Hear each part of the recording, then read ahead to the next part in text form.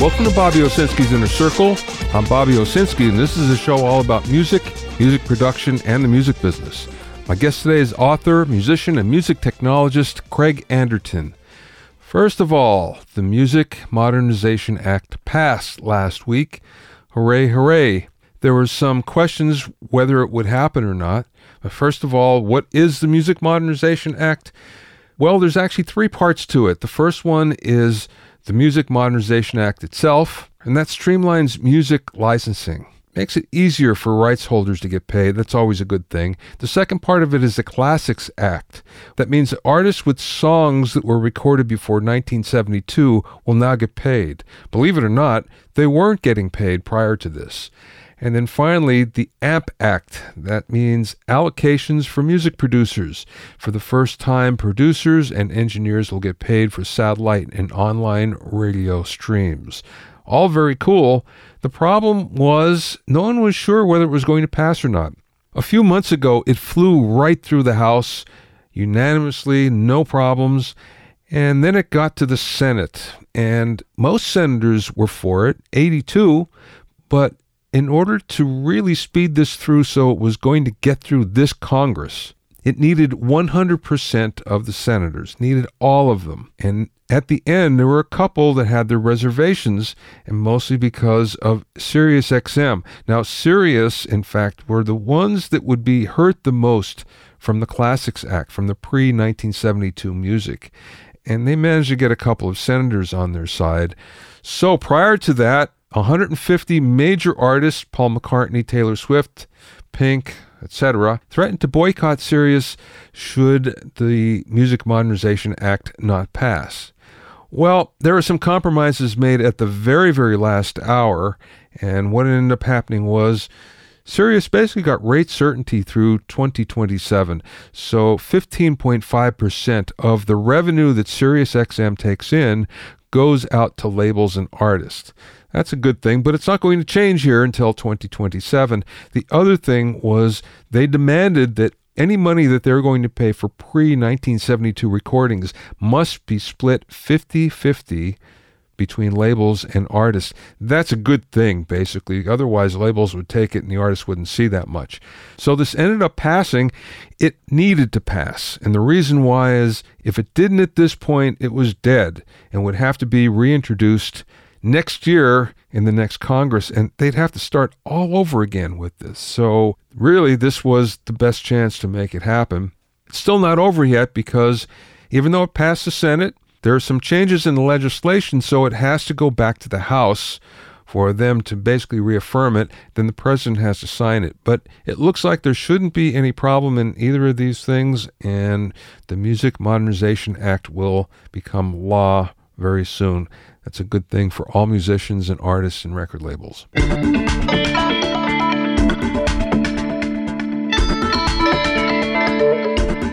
If you have any questions or comments, you can send them to questions@BobbyOInnerCircle.com. Just a heads up that my new book, the Music Business Advice Book, is now available and was the #1 bestseller on the Amazon Music Business Books chart. It's comprised of 150 immediately useful tips compiled from the interviews from this podcast. You'll find it on Amazon and most other online book retailers, as well as a bookstore near you.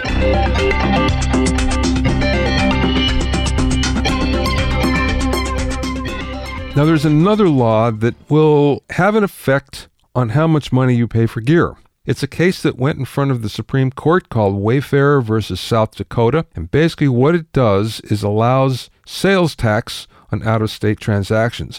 What that means is if you buy something online, you're going to get charged for sales tax, even if the entity that you purchased the gear from is not in your state. Now, one of the things that people wanted to do is kind of avoid paying sales tax, and that's why they went online, but that's not going to be an advantage any longer. And really, that's a boon to brick and mortar stores everywhere. That being said, this is going to wind up costing you more money when you buy gear. The reason why is 47 out of 50 states have sales tax. The problem is they have different tax rates. And to make it worse, within each state, there are different tax rates depending on the different cities and localities. For instance, There are 11,000 tax jurisdictions in the United States. Texas has 1,500 alone. New York only has 56.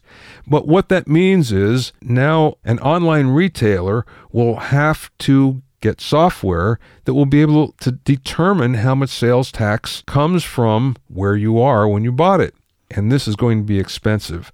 Now, a big online sales entity like Sweetwater or eBay, they won't have a problem with this. They'll be able to absorb it even though they'll pass it along. But for small businesses, this is going to be a nightmare. And in fact, you're going to find a lot of small businesses that will have difficulty doing business online anymore because of it. But that being said, prepare to spend more because of this particular Supreme Court decision. My guest this week is Craig Anderton, who is an icon in the music industry, known to musicians everywhere for his extraordinarily helpful articles in magazines like Guitar Player, Keyboard, Sound on Sound, Electronic Musician, Pro Sound News, Mix, and many, many others.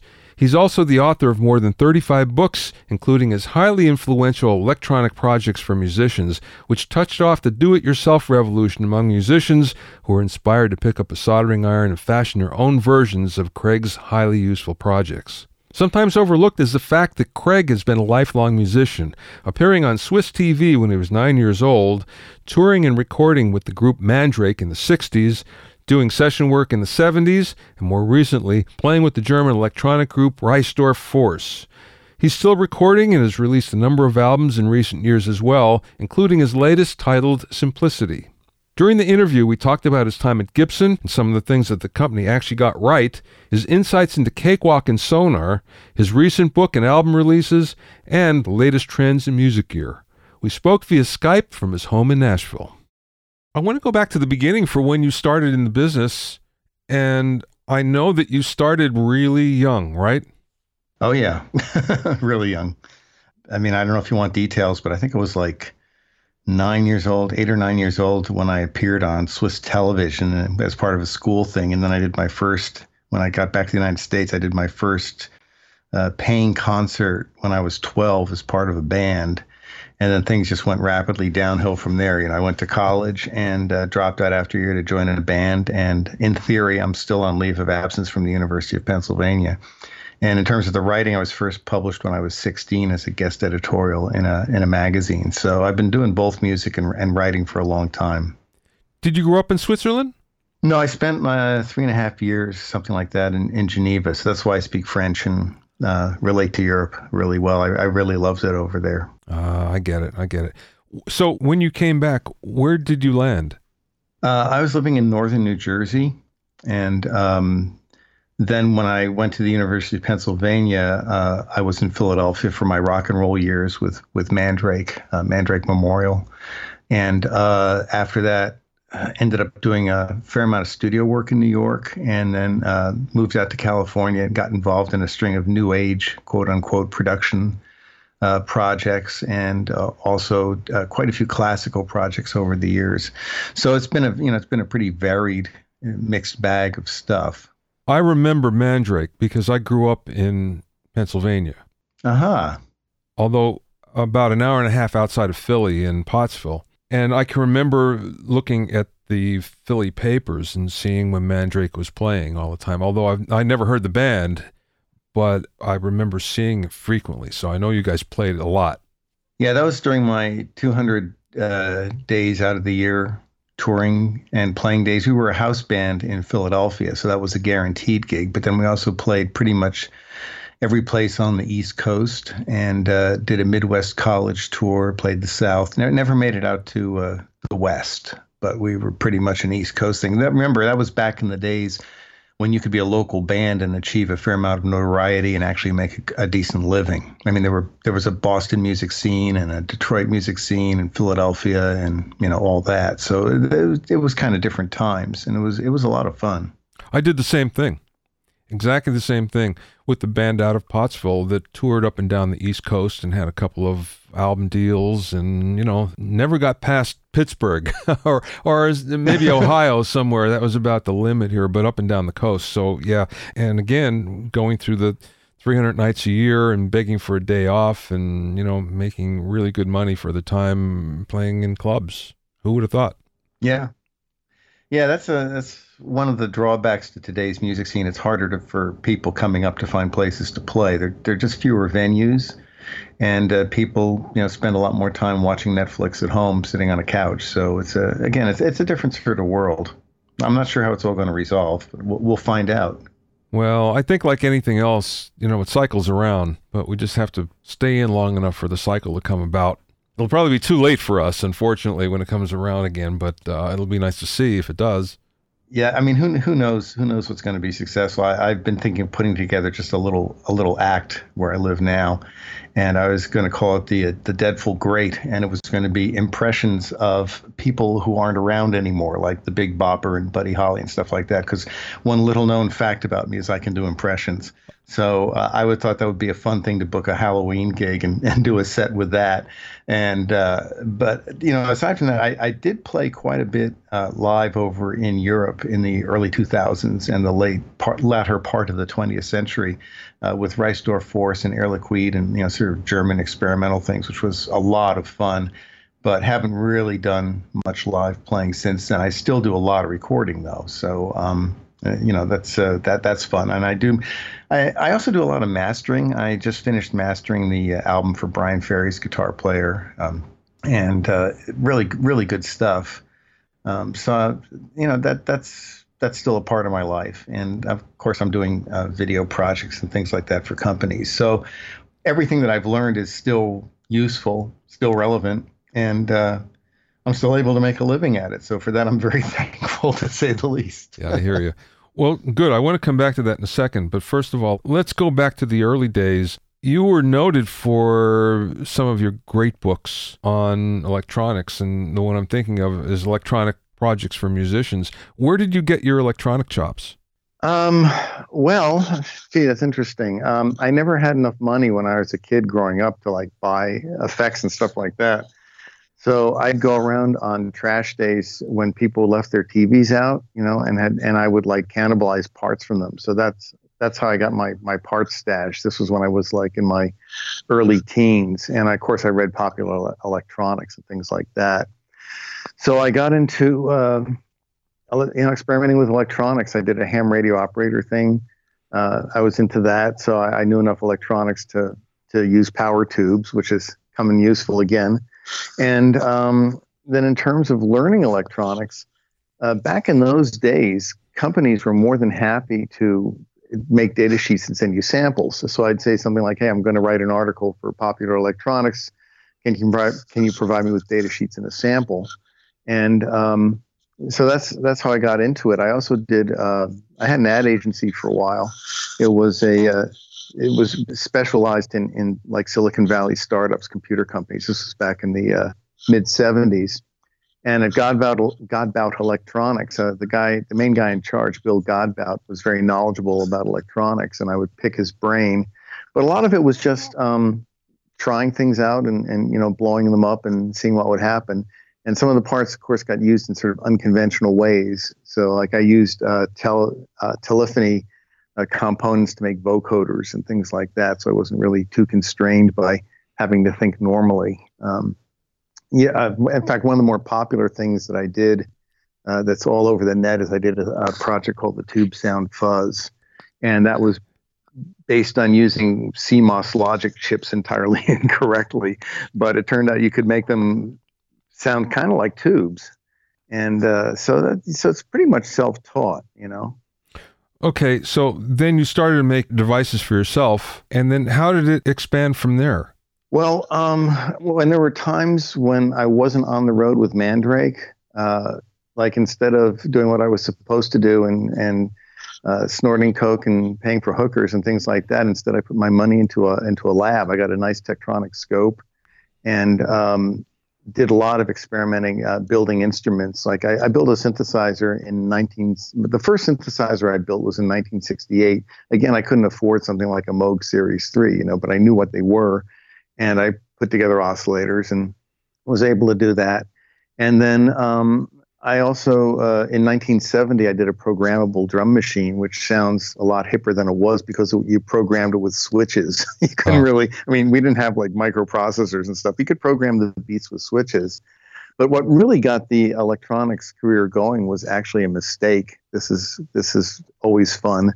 I had been writing for Popular Electronics for quite some time, and then they changed editors and decided they didn't want music projects anymore. And that was back in the days when magazines actually paid money. I think you're old enough to remember that as well. Oh yeah. And yeah, and I was making really good money writing these articles, and all of a sudden that went away. So I was at a newsstand looking for possible places I could put articles, and I saw this magazine called Guitar Player, and it was still pretty new at that point. And I approached them about doing a headphone amp. And I said, this would be great. Preserve the peace with people. They can practice their guitar without, getting people angry or having the police call for noise or whatever. And they were terrified of doing it because they didn't want people to electrocute themselves. They had apparently run an amp mod at one point where they got into trouble. And I said, no, this is not like an amp. It doesn't use tubes. It just uses 9-volt batteries. It's not a problem. And they're like, well, I don't know. They're really quite terrified. But they sent the circuit to Alembic, and Alembic said, yeah, this is fine. So I think just to get me off their back, they decided to publish the article. And I said, well, I'll provide the schematic. And they said, oh, no, we have our own art department. We have our own look. And so we want to do the schematic. And I was like, I don't know if that's a good idea. Yeah. This is like, you get a connection wrong and it won't work. Well, they did the schematic, and it turned out there was an error. And the thing could not work no matter what you did. So they got I think it was over 300 letters. This was before the days of email. They got 300 letters from people that ranged from, I'm just a kid putting this thing together and it doesn't work, to, hi, I'm a semiconductor engineer at National Semiconductor and there's an error in the schematic or whatever. So they decided that there was actual interest in this stuff. And so then I did another project for them, a treble booster, and that went over really well. So then they came to me and said, hey, you want to write a book of projects? Well, I'd never, written a book before, so I had no idea what the process was like. But the way I've gotten where I am in life is by always saying yes. I'm sure you know that one too. And so I said, yeah, I'll do a book. And I had no idea how to do a book. So about a month later, they called me up and said, so how's the book going? Yeah, okay. It's, well, yeah, I'm working on it. Oh, can you send us an outline? And all of a sudden this light bulb switched on over my head, an outline. So that's how you do it, Yeah. And, at the time I had a 1966 Volkswagen, and I knew nothing about cars, but I bought this book called The Idiot's Guide, How to Keep Your Volkswagen Alive. And it was really a guide on how to make cars work for a complete idiot. And I certainly qualified as that. And I basically saw how it was laid out. First they talked about the terms, and then they talked about the tools and the procedures and the testing and that kind of stuff. And I thought, my gosh, this is exactly how an electronic projects book would work. So I did an outline along those lines, came up with the projects. Guitar Player Books published it, and it became really successful. And yeah, you're right. It was pretty influential. I mean, I'm always surprised when I go to a NAMM show and there are these, boutique effects companies or Digidesign or whoever. Oh yeah, I got started with your book. And of course, I always apologize for keeping them out of a high-paying job in the defense industry. But it did well, and that led to home recording for musicians. And the rest is, as they say, hysterical. So. That's how the book thing started. And the projects, I actually started getting some pretty decent analog electronic chops together. I mean, again, companies were willing to educate you. I poured over these data books and cookbooks and application notes and things like that.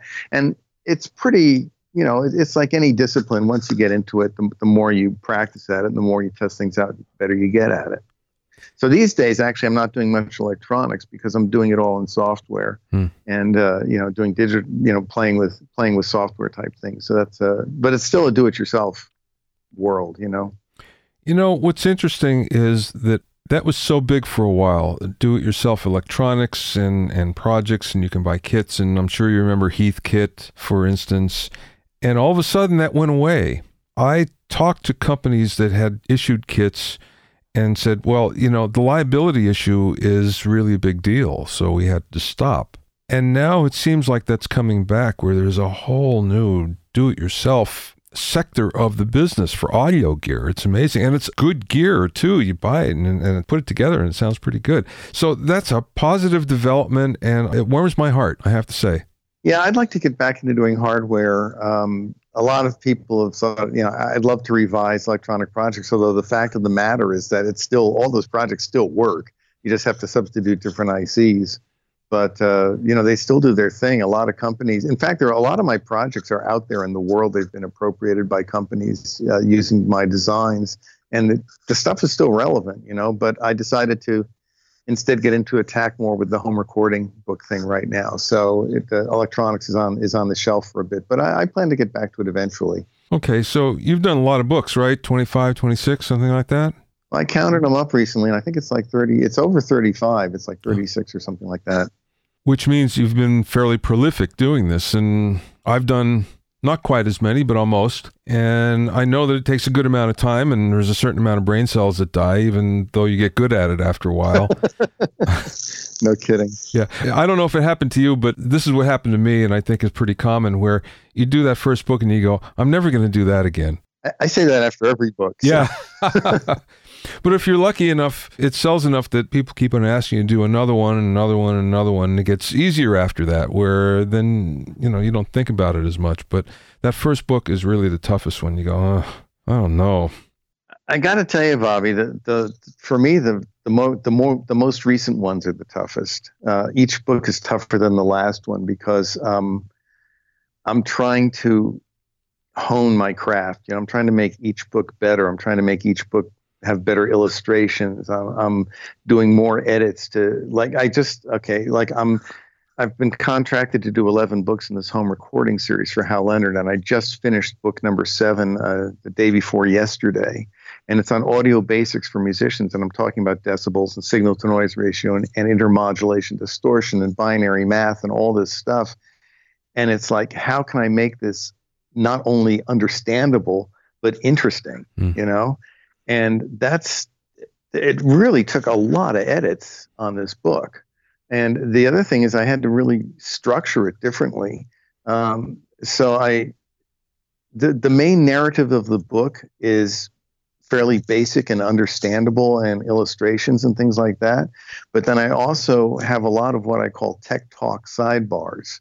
And these go into the weeds for people who want to know more about things. Like, it explains why each bit does not really add 6 dB of resolution. It's a different figure than that. Or it talks about some of the more esoteric things. And trying to corral all that stuff together, or trying to write, I did a book about how to record vocals. Now, that was easier on one level, but there's so many facets to it these days. As a matter of fact, the reason for doing a book series, I don't know if I think this is worth getting into, is because I always wanted to update home recording for musicians. Do you remember that book? Of course, yeah. Done in the 70s? Yeah. Okay, so this was over 40 years ago, and home recording for musicians meant you bought a Tascam 4-track, you either made a mixer or used like a Bogan PA mixer or something like that, and most of the book was about how to bounce 3 tracks down to 1 and not have things sound horrible. Yeah. But that was all you could do. So home recording for musicians, you could have a book that described everything. And it did really well. And then I've always wanted to revise it, but everything is so fractured now. It's like, do you use Mac? Do you use Windows? Do you use a hard disk recording system? Or do you use a standalone? Do you use one of those portable Zoom things? Are you into beats? Are you into loops? Are you into straight ahead recording? Are you like an old rocker with a guitar? And there's like so many more options, like just the number of mics that are available to people these days.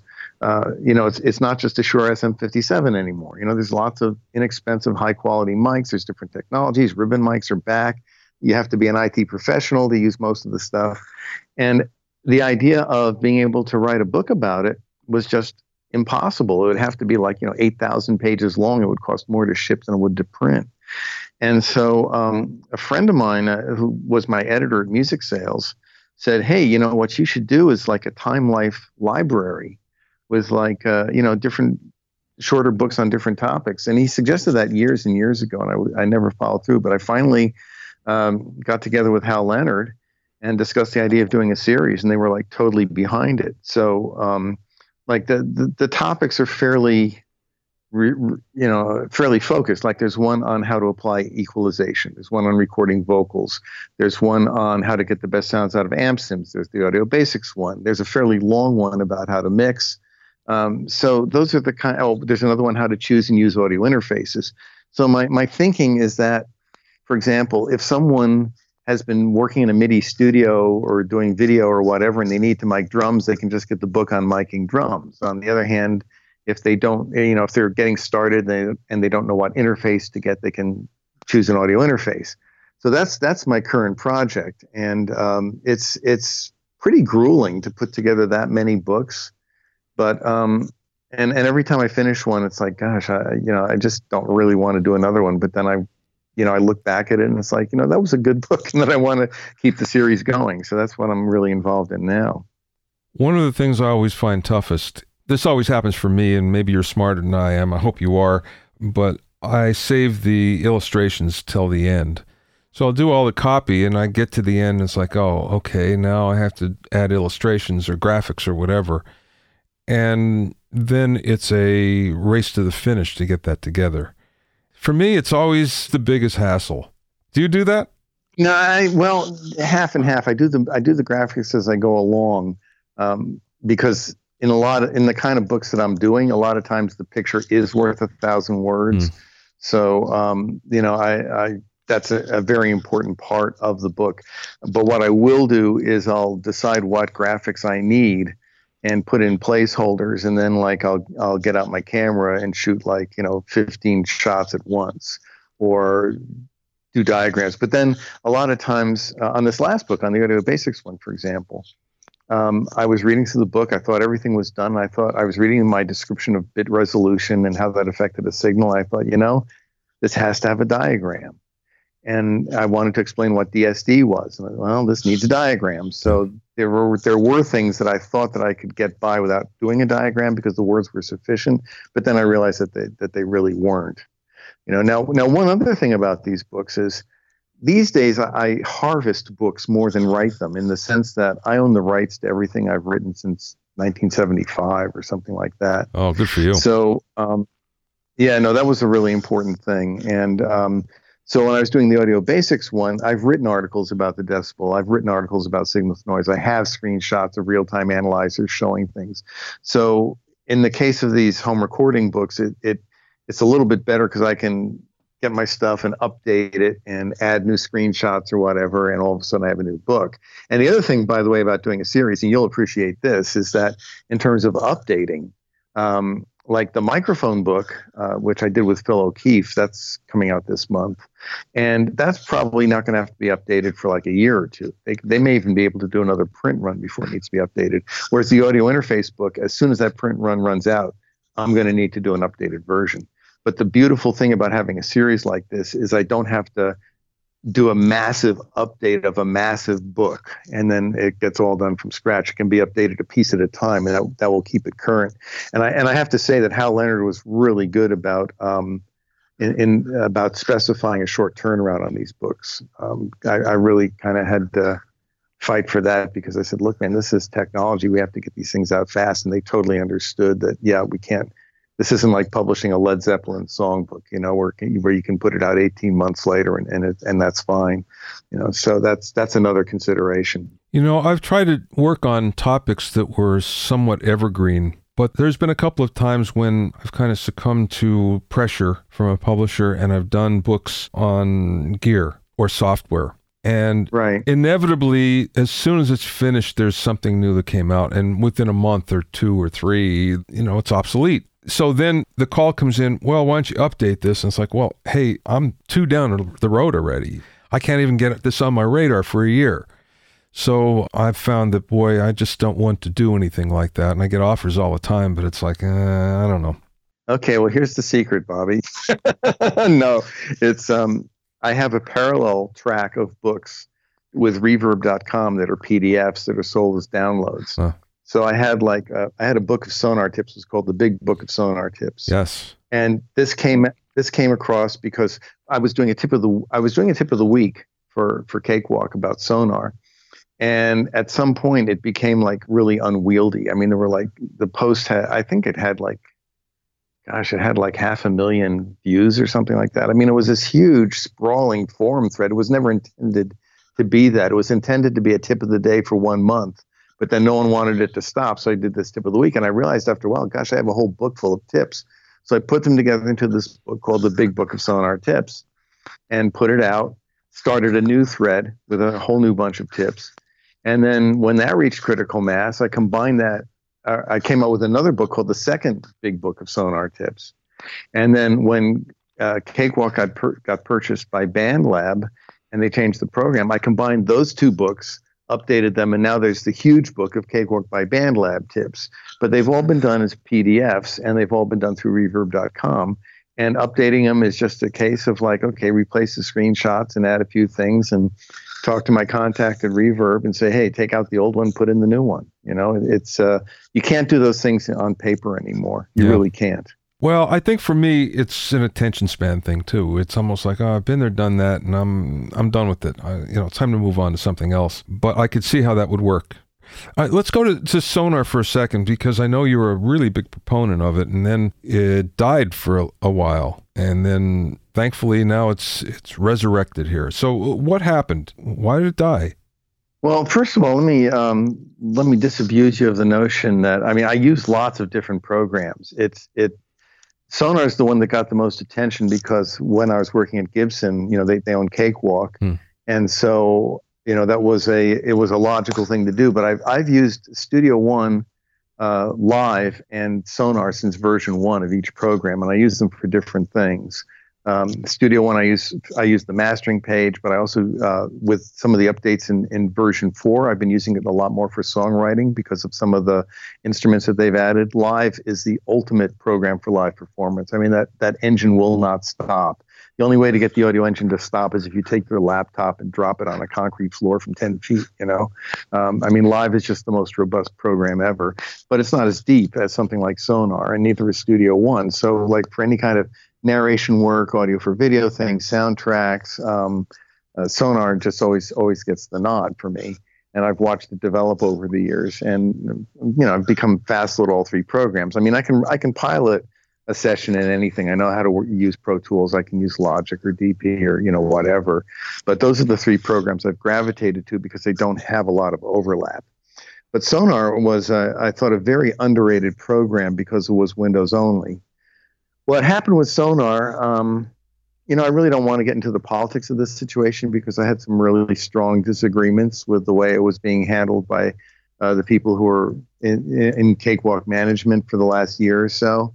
But I thought they were making some very bad strategic moves, and who knows whether if they'd done what I suggested, whether it would have survived or not. But all I know is that what they did do didn't allow it to survive. Yeah. So there you have it, And but it was too good a program to die. It's one of those things that refused to die, and BandLab picked it up. I'd actually tried to form a partnership with BandLab. That was one of the things that didn't happen that I was very upset about, but at least the seed was planted. And then when Gibson decided to close down Cakewalk, BandLab was interested in pursuing it. And it's actually, when I think about it, it's really an ideal situation for BandLab because it's a social media music making type site, and it's got their whole ecosystem, and it's a very musician friendly thing and all that. But they didn't have anywhere. They didn't have anywhere for people to go once they got past that. Once somebody got on BandLab and got proficient in making music and stuff like that, all BandLab could say was, "Well, glad you had a good time. Go find some other program and keep going." But now they actually have another solution. And the other thing that BandLab is doing that I think is incredibly smart, and this was something that I had wanted to see as well, was they're giving the program away for free. And it's a very sophisticated, deep program. I mean, it even does DSD import and export. You can do that for free. You can create loop libraries in it. It's an amazing program, but it doesn't come with a lot of external, plugins. Like the original Sonar Platinum came with a ton of plugins and content, things like that. The version that's free now doesn't have those plugins, doesn't have those instruments, doesn't have that content. It has some. It has enough that you can do things, but you're not going to find sophisticated multi-band limiters and things like that. So they're not doing it yet, but I believe that what they're going to be doing in the future is they're going to adopt the model of the core program is free, but then there will be all these cool things that are optional at extra cost, so you can customize the program the way you want.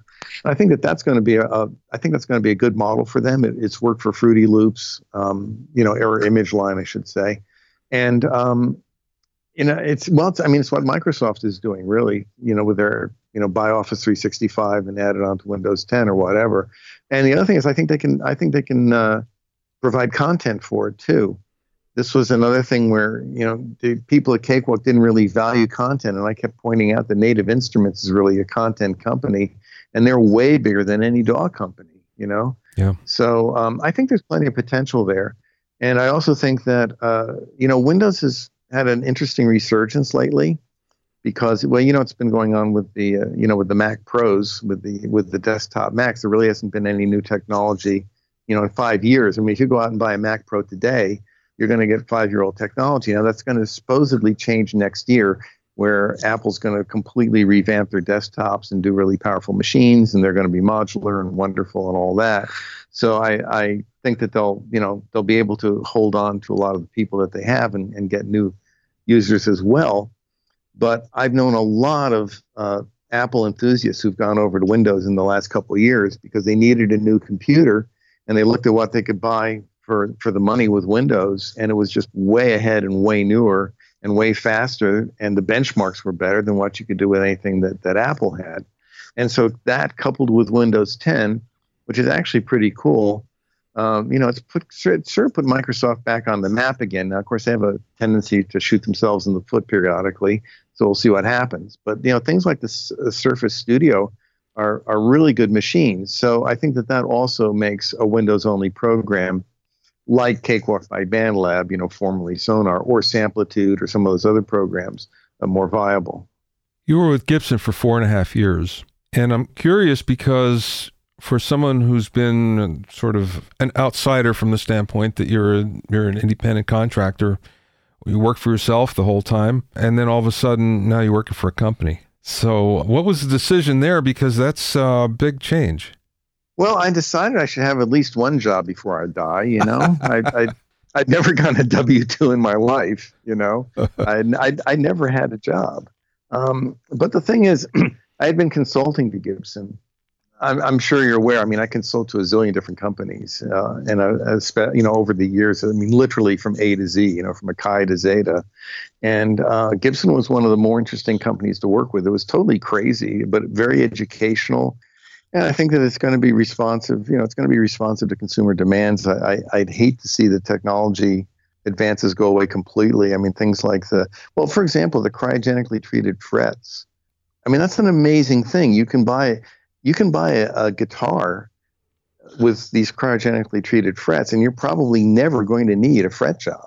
Really? Probably never. Yeah, it's amazing. Wow. It's like, because in fact, there were some tests done. I'm not sure that I remember the exact numbers at the moment, but it was something like they made a string bending machine, and the difference in wear between the cryogenically treated and the non-cryogenically treated was huge. I mean, it was like I don't know. I said I don't remember the numbers, but I did the math on, if you bent a string 1,000 times in a night, the guitar would, it would be worn down 15% in 40 years or something like that. I mean, it was amazing. It doesn't make the fret harder. It aligns the metal in sort of a way. It's the difference between, say, a laser and a flashlight. It's like a focused kind of metal. And, things like that, like the titanium bridge, which is incredibly light. It takes away it removes weight from the guitar. The other thing is, I get into lots of arguments with traditionalists. I mean, people are really against rich light fingerboards, for example. It's like, oh, it's just paper, But if you ask an honest to God luthier who makes their living by making guitars or fixing guitars or whatever, they'll tell you that rich light is a way better material. And the other thing is that if you need a fret job, if you don't have cryogenically treated frets, you can take the frets out of a rich light fingerboard and not destroy it. It's more stable. It doesn't have humidity issues. There's all these things, but, a lot of time, musicians like to present themselves as these radical forward thinking people, but they're really very conservative. And I run into this all the time with amp sims. I I stopped using guitar amps in 1968. I went to using keyboard amps because they were flat response, and I got my sound in the little boxes that I made. I got the sound that I wanted, and I never looked back. I use guitar amps from time to time for a special purpose in recording, but they don't. I mean, these days, even when I was doing my power duo thing with Brian from Public Enemy, and he was on drums and I was on guitar, I used flat response systems, and that's so predictable. I get the same sound whether I'm in the studio, whether I'm playing live, whether I'm going to a mixing console. It just doesn't matter. Now there are things, but the problem is that people don't understand that amp sims, you just can't dial up a preset and expect it to work, because the preset was probably designed by somebody using different strings, a different guitar, different playing technique, different pickups, different pick, playing a different genre of music. You need to actually know enough about an amp sim to notch out the offending frequency at the output from the aliasing and restrict the frequencies going in and set the drive control right. But once you do that, as far as I'm concerned, the sound I get out of amp sims is 10 times better than what I can get out of a guitar amp. And it takes some work to get there. But to a lot of people, this is heresy, oh, it's not tubes. Well, so what? I mean, all that matters is what comes back to your ears. And so this is something that I've always sort of wondered about, why when the synthesizer first came out, people tried to make piano sounds, it's like, we have pianos. Let's do other things. So anyway, that's a roundabout way of saying that I hope Gibson doesn't abandon the quest for technological improvements, because I think some of them really were significant. But on the other hand, I think that they're going to sell a lot of guitars by getting back to basics. Yeah. What's interesting about amp sims, I wasn't on a beta team, but I was one of the ears for whatever the last box was. I can't think of the name of it, but it's doing really well, the amp sim box. And they had a number of very well recorded sounds, and then the amp sim, and it was a blind test. And after a while, I could tell which was a sim and which wasn't. That being said, I preferred the sim every single time. It just sounded better, even though I knew it wasn't the real thing in terms of this was just recorded. Nonetheless, I preferred the sim. And then I go and I look, and you start to see all of these major artists that are now going out with sims and not thinking twice of it. And like you say, it's mostly because they can get the same sound. It's repeatable every day, every venue, doesn't matter. And that's a bigger deal than people really think. It's underestimated. Let's put it like that. Well, I got two interesting things about sims. One is that I've come up with a bunch of techniques for sims that they're almost like they are almost to real amps as CGI is to the real world. I'm trying to come up with the idealized guitar sound. I'm trying to come up with a sound that's so smooth and so wonderful and so fantastic and something that doesn't exist in the real world. I want it to be like CGI. I'm using sims to do multi-band distortion. I do a ton of multi-band distortion. And I was playing with the Helix, and the Line 6 Helix has 4 parallel paths. That's what I'm talking about, the Helix, yeah. Okay, so I took the Helix and I took their amps and I made the multi-band amps, and I sent a demo, an audio demo to the guys at Line 6, and I said, this is what your Helix can really do. And they were blown away. I mean, they were blown away, because once you start doing multi-band distortion, the intermodulation distortion goes away. You have this super clean sound. You can remove some of the distortion from the higher bands so that you get this clean sound ringing out these beefy power chords at the bottom. So yeah, I mean, you listen to that, it's a sim, that's not a Vox AC30, but it sounds fantastic. And it's interesting what you said about the being able to tell the difference. When Gibson came out with the FBX, which had onboard electronics so it could do different sounds, we were setting up a blind test with a bunch of musicians, and one of the guys from Gibson and I were playing. One of us was playing the real guitar, and the other was playing the FBX emulation. And it was my job at the time to get the emulation as close as possible to the guitar that was being emulated. So Frank would be playing the Telecaster, and I'd be playing the FBX, and we'd say to the musicians, okay, which is the FBX and which is the Tele? And it would start off with them being able to pick the Tele 100% of the time. I mean, it was just like, oh, okay. So I tweak it a little bit more, And they'd go, well, I don't know. It's getting really close now. I don't know. And eventually get to the point where they're like, I don't know, man. It's really hard to tell the difference. And I'd say, okay, well, let me just do one more tweak here to see if we can make it definitive. So I would do another tweak.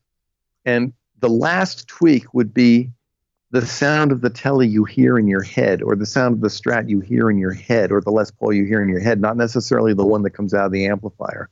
And when I did that, people would hear the FBX and go, okay, well, you lost the recipe, because now I can really tell that that's the Telecaster, and the other one doesn't sound as good.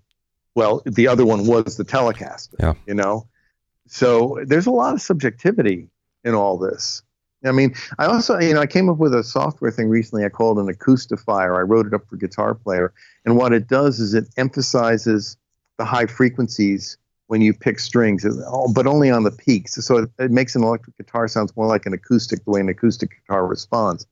And when I tried this out with people, I would start off with it enabled. And people assumed it was bypassed. I didn't tell them it was bypassed or enabled. I just said, here, I want you to listen to an A-B comparison here. So they'd play the guitar, and the thing would be enabled. And then I would hit the switch and say, okay, now what do you think of this? And it would go to the bypassed version. And they would look at me like, are you crazy, man? This sucks. This sucks. Why do you think this sounds better? Because they thought that the processed one was the real one. So, it's all subjective, but yeah, I will admit that I'm not a traditionalist. I'm looking to get the sort of next generation guitar sounds. Okay, Craig, big picture here. Where do you see music technology going? Is there a technology that's up and coming that not many people understand or know about? Is there something you see happening, a trend that you see happening right now? Yes and no. I mean, this would be a great time to plug my thing at NAMM. I'm going to be talking about the future of music and the tech tracks. It's something I did at Summer NAMM, and it went over really well, so they decided to do it at Winter NAMM. I do think that I think that artificial learning, artificial intelligence is going to be huge. And I mean really huge. It may not be next year, it may not be 2 years from now. You're already starting to see signs of that with things like Isotope Neutron, which analyzes, files and says, we think you need a little more treble here or whatever. Or the stuff that, or FryRound, what they're doing with EQs. So that's just being applied to EQ right now. But I can really see it getting to the point where when you set things up for a mix, you say, okay, give me some mixes. And the machine knows what you like in mixes. It knows how you like to set EQs on guitars. It's learning this stuff as you're going along. That's the whole thing about machine learning. You don't have to give it specific instructions. It just amasses huge amounts of data and makes sense out of it. So you'd be able to, with a true machine learning mixing system, it will have studied your mixes. It will have studied the mixes you like. You say, okay, give me a mix. And it'll get you like in the ballpark with one button push because it knows what you want. Now you might want to make a few changes after that, or you might push the button again and say, hey, give me another one. And it'll say, oh yeah, well, I remember that there were your second most favorite guitar sound was this, so let's try that instead. You seem to use it on things with slower tempos, and this is 90 BPM, so it's kind of halfway in between, but let's give it a shot. That's the way that machine learning thinks. And of course, again, the traditionalists are going to go, oh, well, that's terrible. This is art. This is like you should be able to do what you want. Well, you can always do what you want. You can always turn off autopilot, Yeah. There's no law that says you have to do it, but if it gets you in the ballpark quicker and faster in a more inspired way before your ears get tired, what's wrong with that? And the other thing is that the whole virtual reality thing, it's tried to get traction like multiple times. It's like surround, it never really took off. But I'm seeing more people in their like 20s who are setting up VR setups the same way that people used to set up stereo systems in their house. They'd have their stereo system and their nice turntable, and they'd have their big speakers, and they'd invite their friends over and they'd listen to music and all that. Well, I'm seeing that kind of set up more with VR. And I think there's some real potential there. One is for creating experiences that you can't get otherwise. Like, for example, I love a lot of the dance parties, what used to be called raves. I love those things. I was at one in Ibiza a couple of years ago, and you're sitting there and there's this fantastic sound system and there's the DJs doing their things. And no, they're not just people in their bedroom pushing buttons. It takes real skill to do that, Yeah. And you're looking at the old castle and there's the night sky above, and that's a fantastic experience. But how many people get to experience that? With VR, it doesn't put you there, but it gives you an idea of what makes it so incredibly cool. There was a demo that Sennheiser did at AES where you could be in a club and you could float above the club and move around the club, and you could get behind and see what the DJs were doing and things like that. And I thought that was really, really very interesting. So, I mean, that's still, I mean, who knows whether it's going to get traction, but that's still an important thing. I think that the most important point that's being missed about music these days is, I have a workshop I do, or I should say a seminar, presentation called High Resolution Audio, So What? And this is in response to when the record industry was saying, oh, we need 24-bit resolution, we need higher sample rates, we need 96K, we need all that stuff. And I'm like, no, that's not what's missing from music. What's missing from music is the social element. People listen on headphones. People don't go to record stores and paw through albums next to somebody else who's pawing through albums. They don't listen to jukeboxes. They don't have stereo systems set up and invite their friends over and things like that. They go to iTunes to buy music, which is an incredibly sterile experience. So I think that if there's going to be a next big thing, it's going to be something that makes music into a more social experience, a more shared experience. And there are ways that can happen. There are intimate ways that can happen that can bridge that. For example, Skype concerts, I think, is a really interesting concept, but that's still a little bit isolated. But I think there are ways. I think there will be ways that the technology can actually make you feel like you are in a social situation, even if it's online. Things like what Mozilla is doing with their hubs.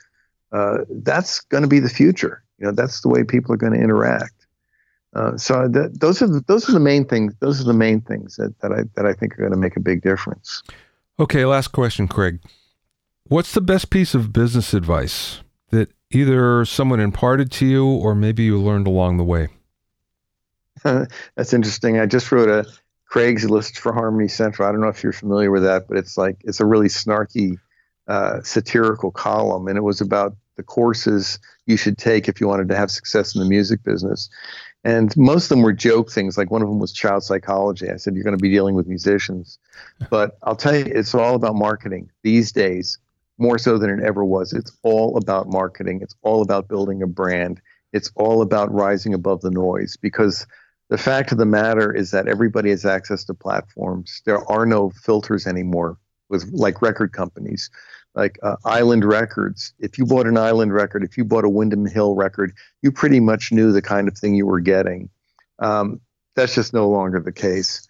And there's a billion people on Spotify, and there's a billion people on YouTube. And how do you get above that noise? Well, you got to market yourself. And you have to market yourself better than these other people. And you also have to market yourself against every piece of music that's ever been recorded, which is all available 24/7 to anybody who wants it. So there's no more a market for the next Prince. There's no more a market for the next Springsteen or the next Beatles. They're already there. If you're 7 years old and you're playing with YouTube for the first time and find the Beatles, it's new to you. You don't need another Beatles. You don't need another Who or whatever. So I think that what separates it is solely marketing. And the people who know how to market themselves, whether it was Bowie or Madonna or whoever, Taylor Swift, I mean, they've had success because of their marketing. Now, they have the music to back it up, which is, you can't market things that people don't want. But the problem is that there's a lot of great music out there right now.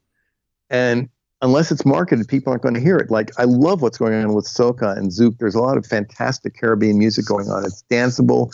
It has electronic tinges. It's got a lot of African influences and synth influences and European influences from the tourists who come there. And it's great stuff. And when I talk to people here, no one's ever heard of it, because no one's marketing it. But it's something I've incorporated into a lot of my music. And people are like, oh, wow, this is really good. It's like, yeah, I know who to steal from, It's great stuff. But these days it's really all about marketing. That's the only business advice I can give you. You got to know how to market.